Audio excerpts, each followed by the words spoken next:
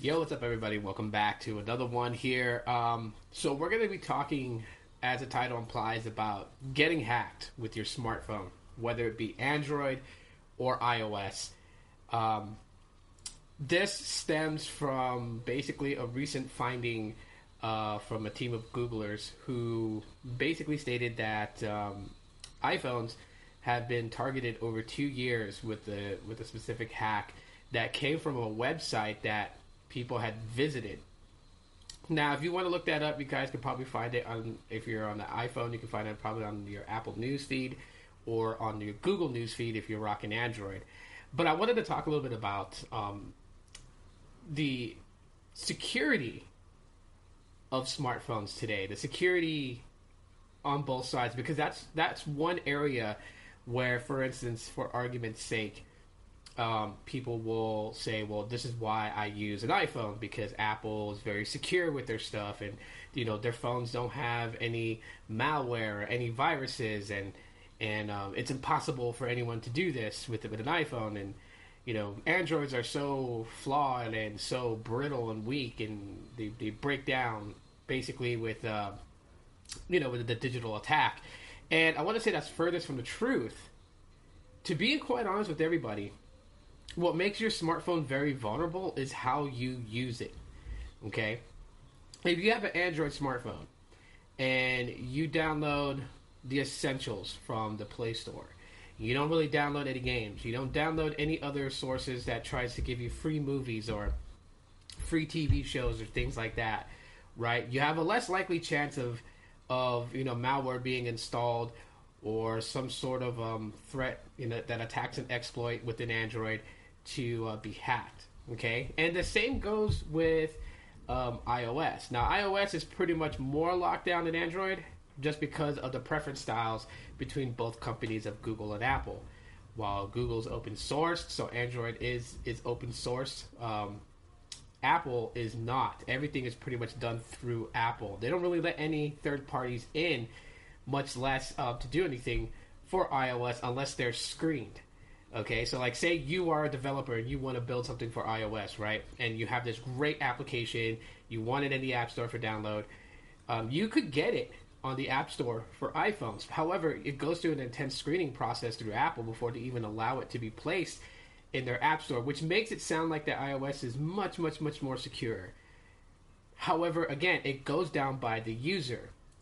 You, the user, have the control over your smartphone, whether or not it's going to be vulnerable to certain things or not, depending on how you use your smartphone. Like I said, with Android, if you are sideloading a lot of applications, if you're downloading from third-party sources, so like non-Google Play Store sources, such as Aptoide or places like that, which, not really anything wrong with it. We just, again, have to be careful with what you install on your phone. And that's the whole point. Because there's even applications in the Play Store that have had malware attached to it, where Google had to find it, remove it from the Play Store, and then pretty much like put info out there about why they removed the app from the Play Store. And that, again, it all stems from how you use your phone.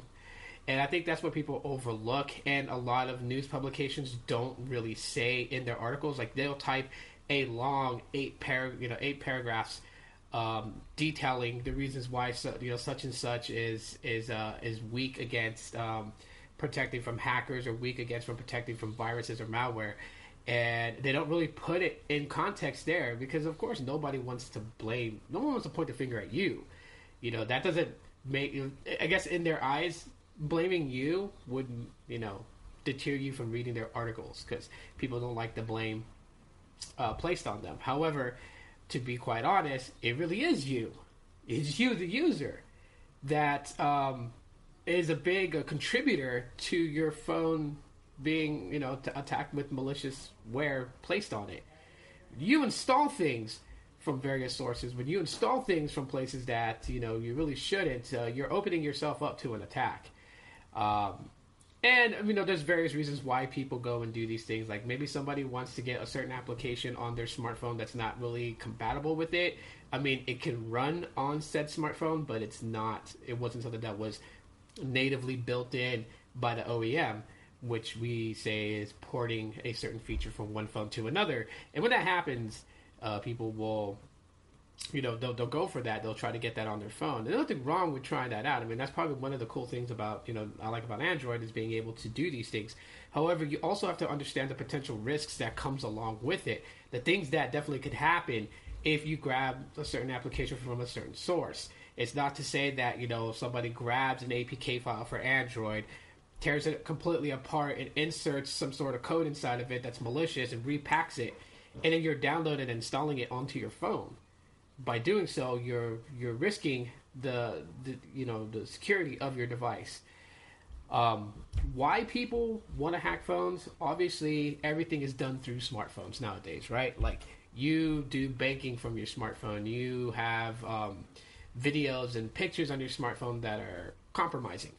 And, there are people out there who have a sick way of thinking that want to gain access to these things, whether it be just for, themselves or for them to sell on the market. Like, say someone was able to hack your phone and potentially get all your credit card information, right? And then they can sell this on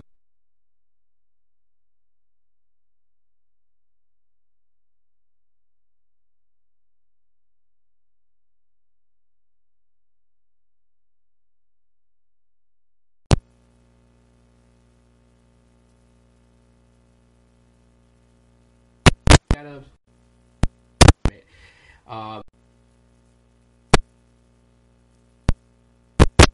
trying their part to keep your information protected. But then again, we have learned recently